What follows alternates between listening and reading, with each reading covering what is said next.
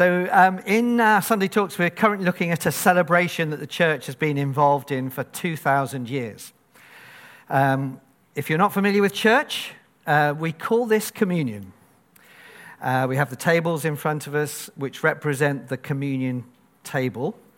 Some people call it the Eucharist or the Last Supper. And it's based on the instructions that Jesus gave his disciples the night before he died. So we've called the series, Come to the Table.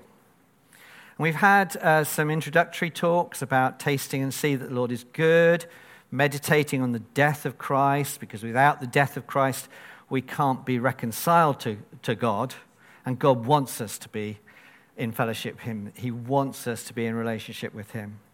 And God brings us spiritual renewal and reconnects us to himself.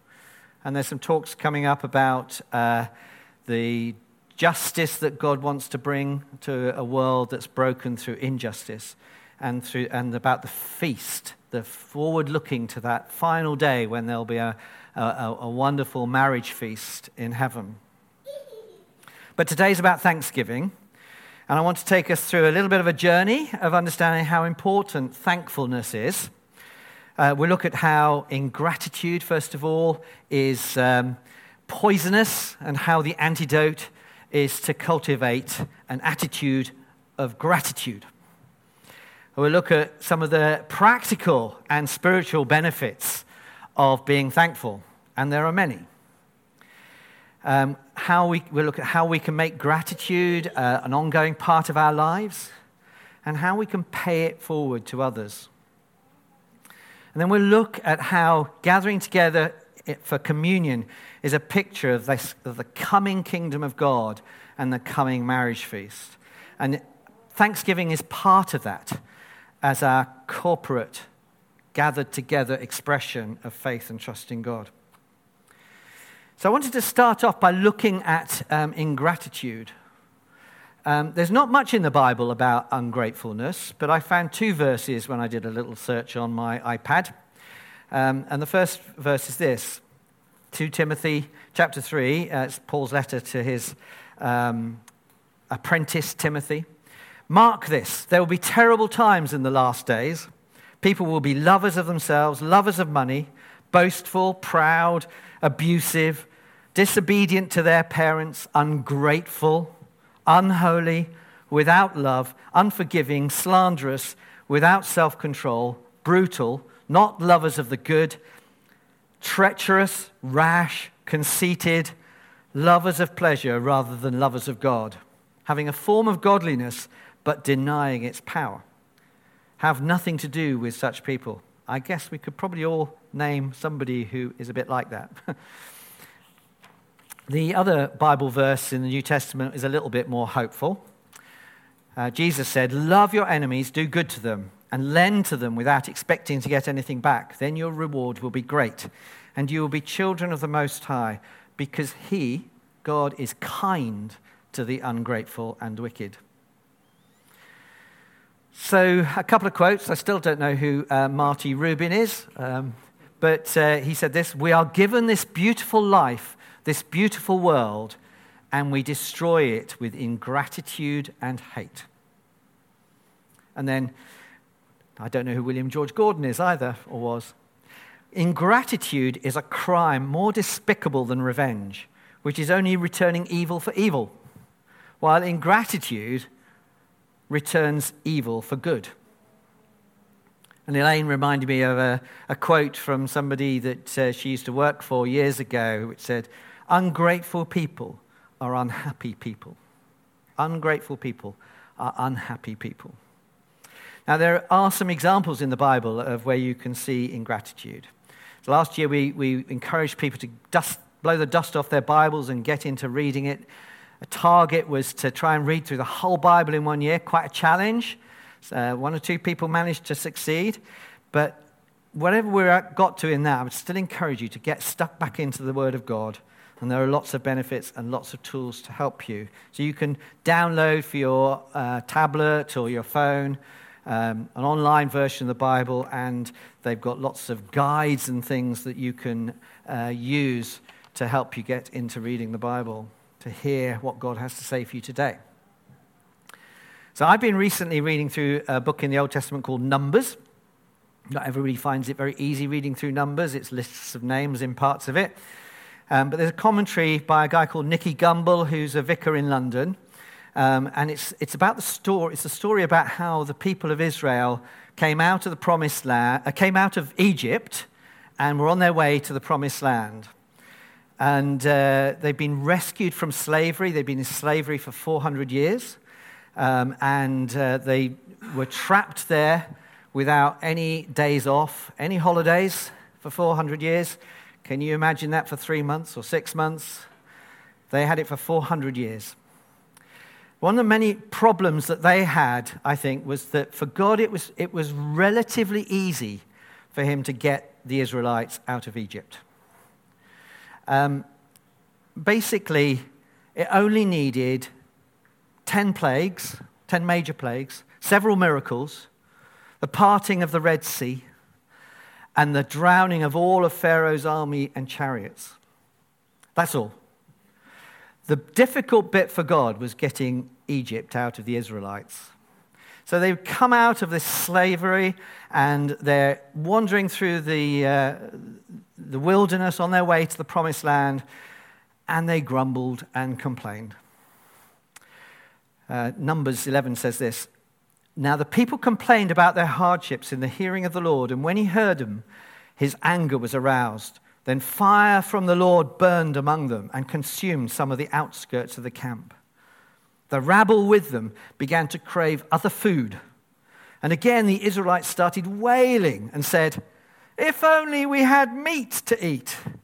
We remember the fish we ate in Egypt at no cost. Also the cucumbers, the melons, the leeks, the onions, the garlic. But now we've lost our appetite and we never see anything but this manna.'" The word manna means, what's that? Basically, it was like a flaky stuff that landed on the ground overnight. And if you left it there, it just evaporated, but it was good for eating. But after a few years of eating just manna, they were a bit fed up.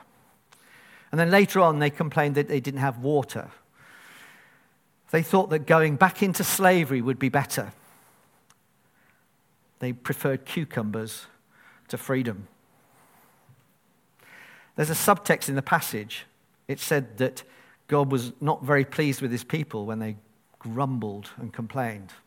Then fire from the Lord burned among them and consumed some of the outskirts of the camp.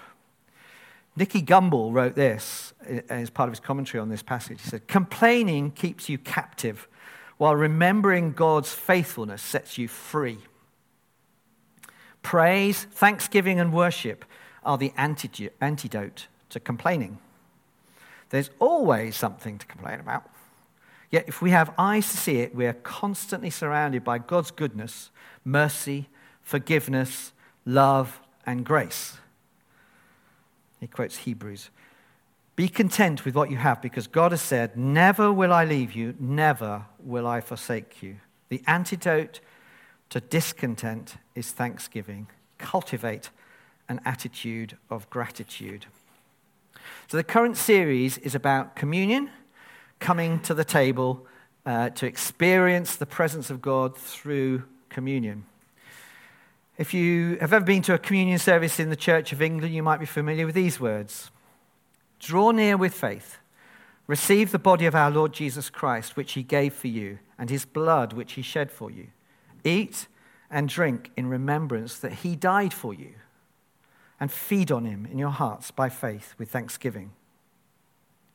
Communion is a celebration and remembrance of all that God has done for us.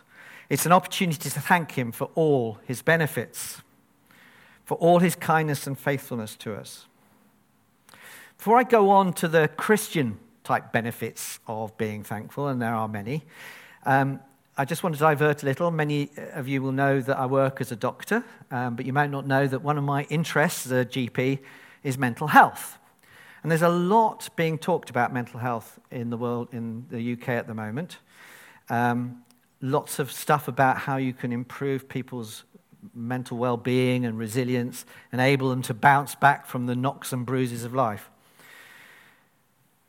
You might be interested to know there are some real medical benefits, scientifically proven benefits for thankfulness. Ingratitude tends to be linked with misery. Ungrateful people are unhappy people. The antidote to ingratitude is thankfulness, and thankfulness is good for you. So there's some physical benefits. People who are thankful tend to have stronger immune systems. They are less bothered by aches and pains. They have lower blood pressure. They exercise more and take better care of their health.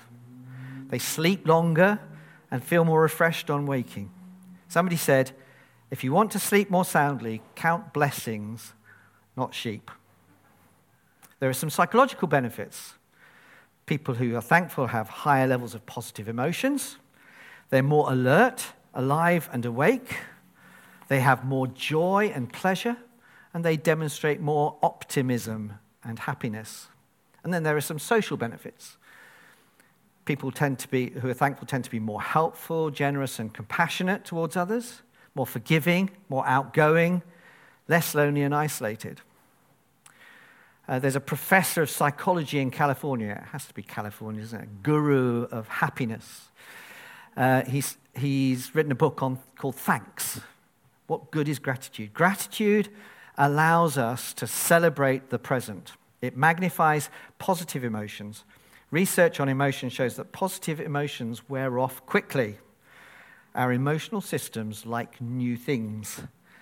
But gratitude makes us appreciate the value of something. And when we appreciate the value of something, we extract more benefits from it.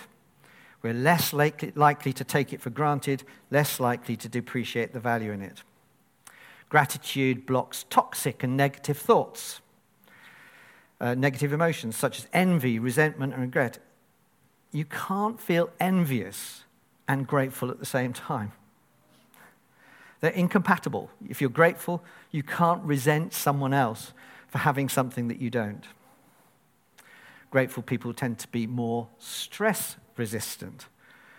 There are a number of studies show that in the face of serious trauma, adversity, and suffering, if people have a grateful disposition, they recover more quickly.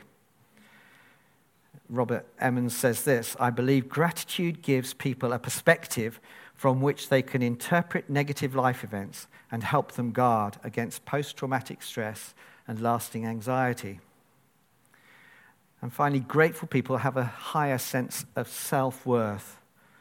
When you're grateful, you have a sense that someone else is looking out for you, someone else has provided for your well-being, or you notice a network of relationships, past and present, of people who are responsible for helping you get to where you are right now. There's a well-known medical journal called the Evening Standard, which published an article about gratitude a few years ago. It said this, gratitude is an emotion expressing appreciation for what you have as opposed to a consumer-driven emphasis on what you want. What you have versus what you want.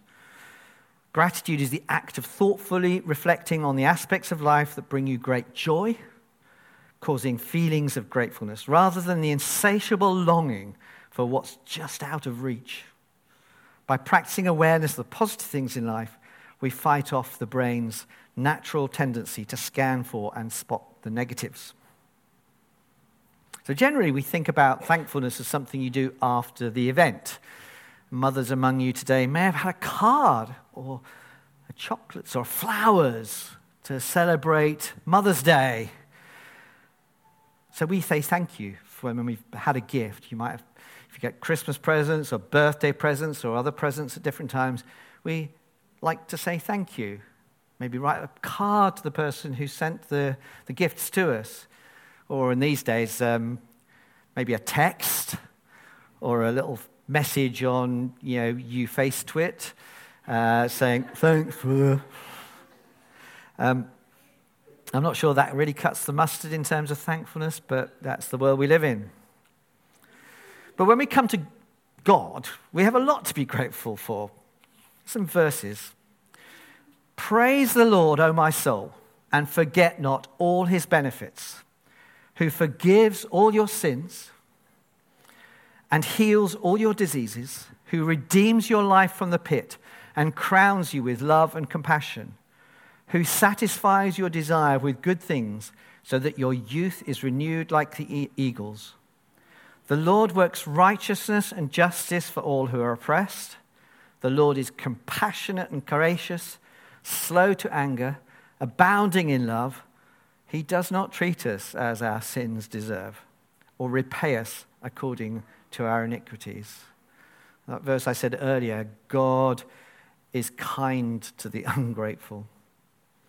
And he's kind to us when we break his rules. So much in the Bible about thankfulness. You could spend hours just going through the book of Psalms.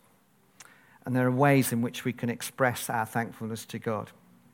At the very least, we can look around and express gratitude for the things in our daily lives, the beauty of creation, the good people that God has put in our lives.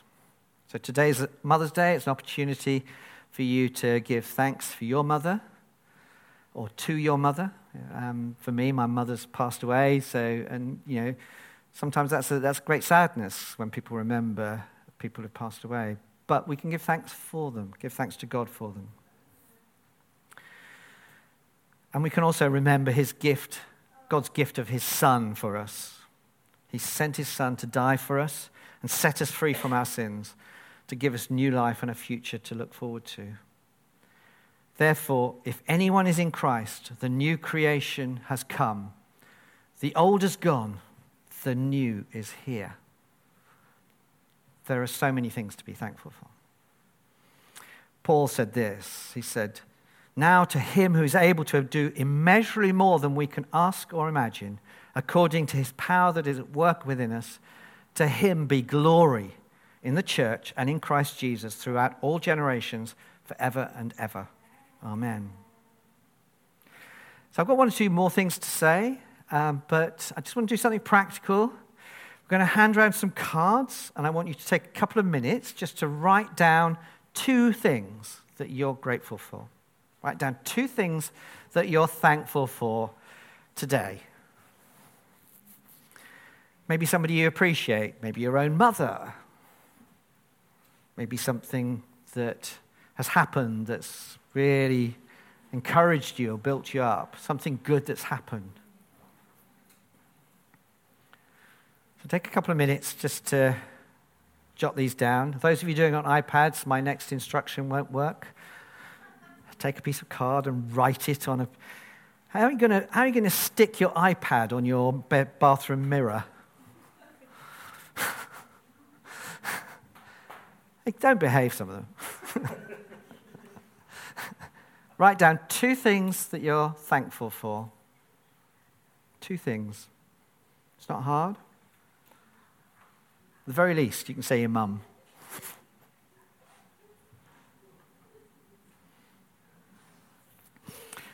So when we come to communion, I want you to take a couple of minutes as you come to the communion table to just quietly in your mind express your thanks to God for those things you've written down, and maybe other things that come to mind. The Bible says to us, "Be filled with the Spirit, speaking to one another with psalms, hymns, and songs from the Spirit. Sing and make music from your heart to the Lord, always giving thanks to God the Father for everything in the name of our Lord Jesus Christ." So, when you get home, I want you to pin them on the fridge with a magnet or something like that, or pin them to a kitchen cabinet or the bathroom cabinet. When you're brushing your teeth, read it and think, yeah, I'm thankful to God today. Got 1 or 2 other hints about how you can cultivate an attitude of gratitude. First thing is keep a gratitude journal. Maybe write down over a week 5 things that you're thankful for and keep it in a book or an iPad just to reflect back on. This consciously, intentionally focuses our attention on developing more grateful thinking and on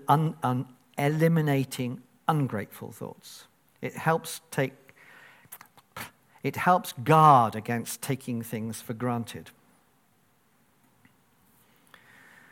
Another gratitude exercise is to practice counting your blessings on a regular basis, maybe first thing in the morning or last thing at night. Just expressing thanks for the blessings that have come to you in life. You don't need necessarily to write them down, but you could in your gratitude journal. But ask yourself, what am I grateful for today? On Wednesday night, we had Discovering Central Vineyard and Discovering Discipleship. And one of the tools we were offered was to do something called the Examine Prayer, which is an ancient form of spirituality of taking time to reflect and pray and listen to what God is saying to you. And after stilling yourself in God's presence for a few moments, express thanks to him for a couple of things. It's a good thing to do. You could use concrete reminders to practice gratitude. So one family developed a practice of putting money into gratitude jars. At the end of the day, they emptied their pockets and put all the loose change into the jars. They had a regular reminder, routine, to get them to focus on gratitude. And then when the jar became full, they would give it to some needy part of the community or a needy person. And that's paying it forward, because practices like that can not only teach children the importance of gratitude, but can show that gratitude impels people to pay it forward, to give others something in some measure, like you yourselves have received. We have got the Love NN model, the little discs that are on the table out the front there. Consider using one of those. Give something to somebody with one of those. And it says on the back of it says, pay it forward. Encourage them to thank somebody else for something. Maybe consider writing a letter to someone and then taking it to them and actually reading it to them. Finally, it's actually quite helpful to think outside the box. Mother Teresa of Calcutta worked with very poor people, the dying, the sick in the slums of Calcutta. And she said she was grateful to the people that she was helping, even though they had nothing to give her. But what they gave her was the ability to grow and deepen her own spiritual life. And that's a very different way of thinking about gratitude. Gratitude for what we can give as opposed to what we can receive. And it can be a very powerful way of cultivating a sense of gratitude. Paul wrote this: "Now thanks be to God for his gift, precious beyond telling, his inexpressible, indescribable, free gift." Thanks be to God for his gift, precious beyond telling, his indescribable, inexpressible, free gift. It's incredible what he's done for us. So like I said earlier, we tend to think of being thankful after the event, when somebody's given us something, a Christmas present or a birthday present or a benefit. But the kingdom of God has this habit of being a bit upside down. Doesn't quite work out like we think it should. Things often don't fit. So there's a perspective I want to finish on before the end of the talk, and that's this: that thanksgiving expresses our faith and trust in God.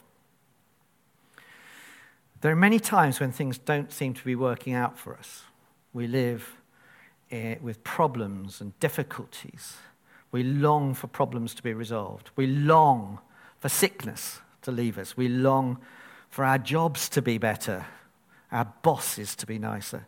We long that depression and anxiety and sorrow would leave us. We long to be free from the damage and abuse that we've suffered. We long for release from difficulties and stress. We live in this kingdom that's in between times, a time when not everything is perfect, a time when we long for things to be better. There was a Christian leader in the last century, I think it was, in Bristol, called George Muller, who had a heart for orphans. So he set up several orphanages. Over several years, he He put 10,000 people through orphanages and education. And he never raised money. He always trusted that God would bring him everything that he needed, which is quite a challenge when you're trying to feed how many thousand kids at one time. There's a story about him. It said, one morning, all the plates and cups and bowls on the table in the orphanage were empty. There was no food in the larder and no money to buy any food. The children were standing waiting for their morning breakfast when Muller said, "Children, you know we must be in time for school." So lifting up his hands, he prayed, "Dear Father, we thank you for what you're going to give us to eat." At that moment, there was a knock on the door.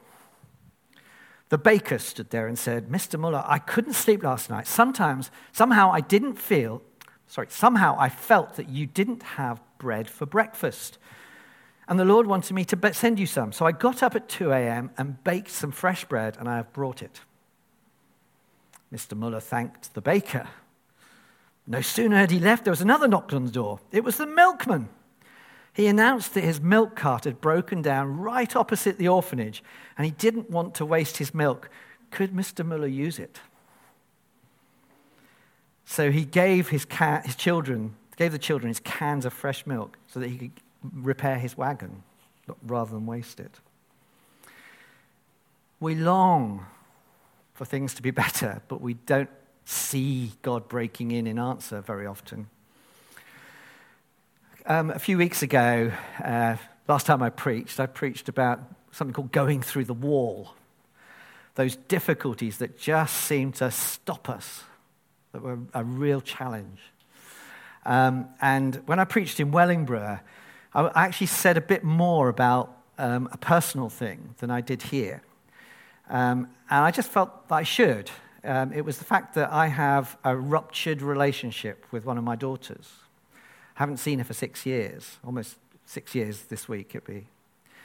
And, I have very little contact with her. She told me that she didn't want me in her life. And I told this story when I preached. And 2 guys came up to me afterwards and said, "Thank you for sharing that. That's been our experience." And so I was able to just pray with them. And one of them, as I prayed, I just felt I wanted to ask God to really break in. He hadn't seen his daughter for 30 years. 30 years. And I just said, "Lord, would you break through and do something miraculous here? Would you put something in her heart to contact him?" So that was 6 weeks ago, I think. 3 weeks later, he rang me and said, "David," he said, "my daughter's contacted me. She wants to meet up. She wants to find out about the family history. She wants to explore the family tree." So I said, I think God's in this. Don't know why I thought that, but, I thought God's in this. So we talked over things, prayed with him. And so last Monday, and I have his permission to share this story, last Monday he met up with his daughter for the first time in 30 years. He thought he would probably spend about an hour and a half with her. They spent 4 hours together. There was a lot of crying over what had gone before, a lot of joy over the restoration of their relationship. Not easy, very difficult for both of them. They're both, I think, quite terrified by it. But God has broken through, and they hugged and kissed, took photos together, and there's a beginning of a restoration of a relationship that guy has been suffering over for years. We groan inwardly and sometimes outwardly. The mystery of this kingdom of God is that we see it now and we don't see it. It's now, it's not yet. The truth is that this is where we live, in the overlap between this current age that we know so well and the age to come that's beginning to break in. Sometimes we see a greater manifestation of God's power, and sometimes we wonder, what on earth is it all about? But we should hold on to our faith and expectation. God wants to break in, and thanksgiving is actually part of the key to that, because it expresses our faith and trust in God.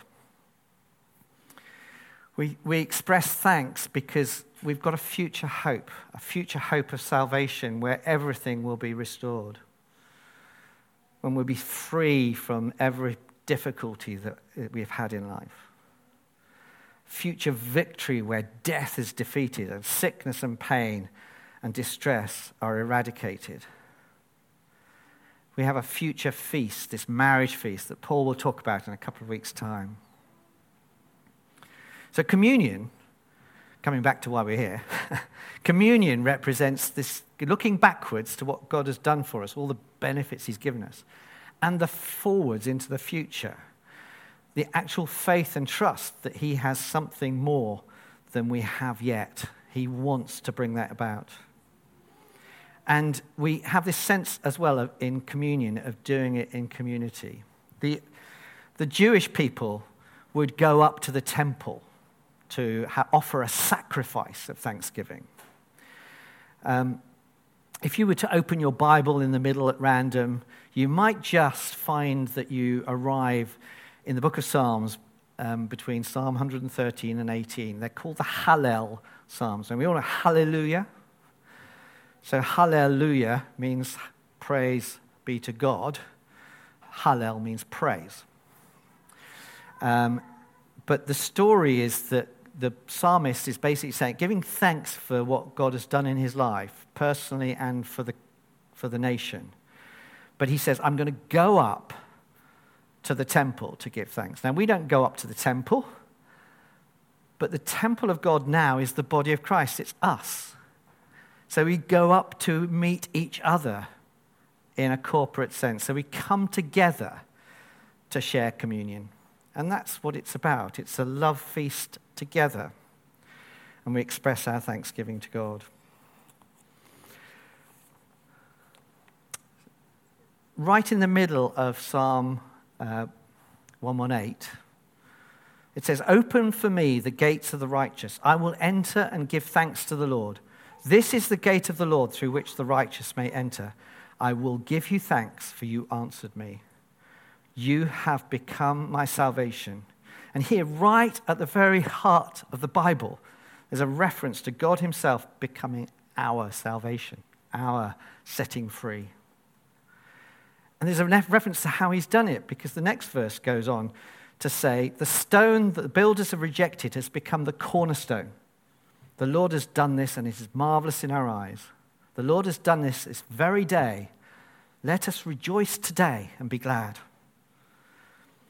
Now, they didn't see Jesus, but Jesus quoted that verse about himself, as did the early church and the Apostle Peter.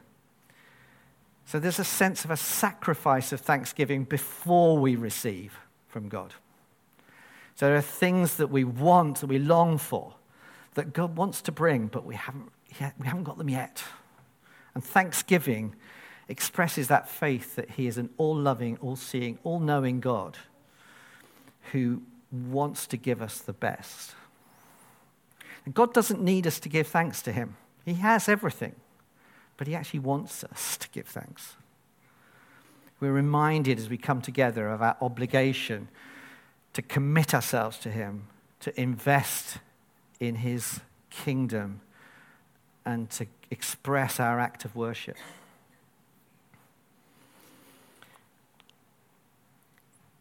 Paul said this, "So then, just as you received Christ Jesus as Lord, continue to live your lives in him, rooted and built up in him, strengthened in the faith as you were taught, and overflowing with thankfulness."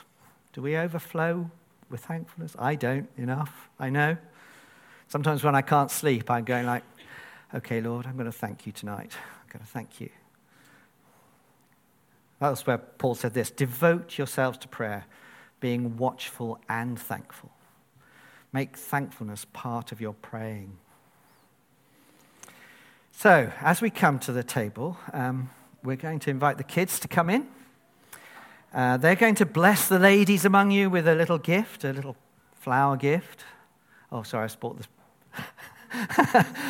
The anticipation there. A little gift. Don't tell them I said flowers. And what we'd like them to do is come out and give those to you, and then we'll come forward for communion. If you remember those words that I read earlier, draw near with faith. Receive the body of our Lord Jesus Christ, which he gave for you, and his blood, which he shed for you. Eat and drink in remembrance that Jesus died for you, and feed on him in your hearts by faith with thanksgiving. As you come forward with communion, remember those things you've written down and other things, and just express your thanks to God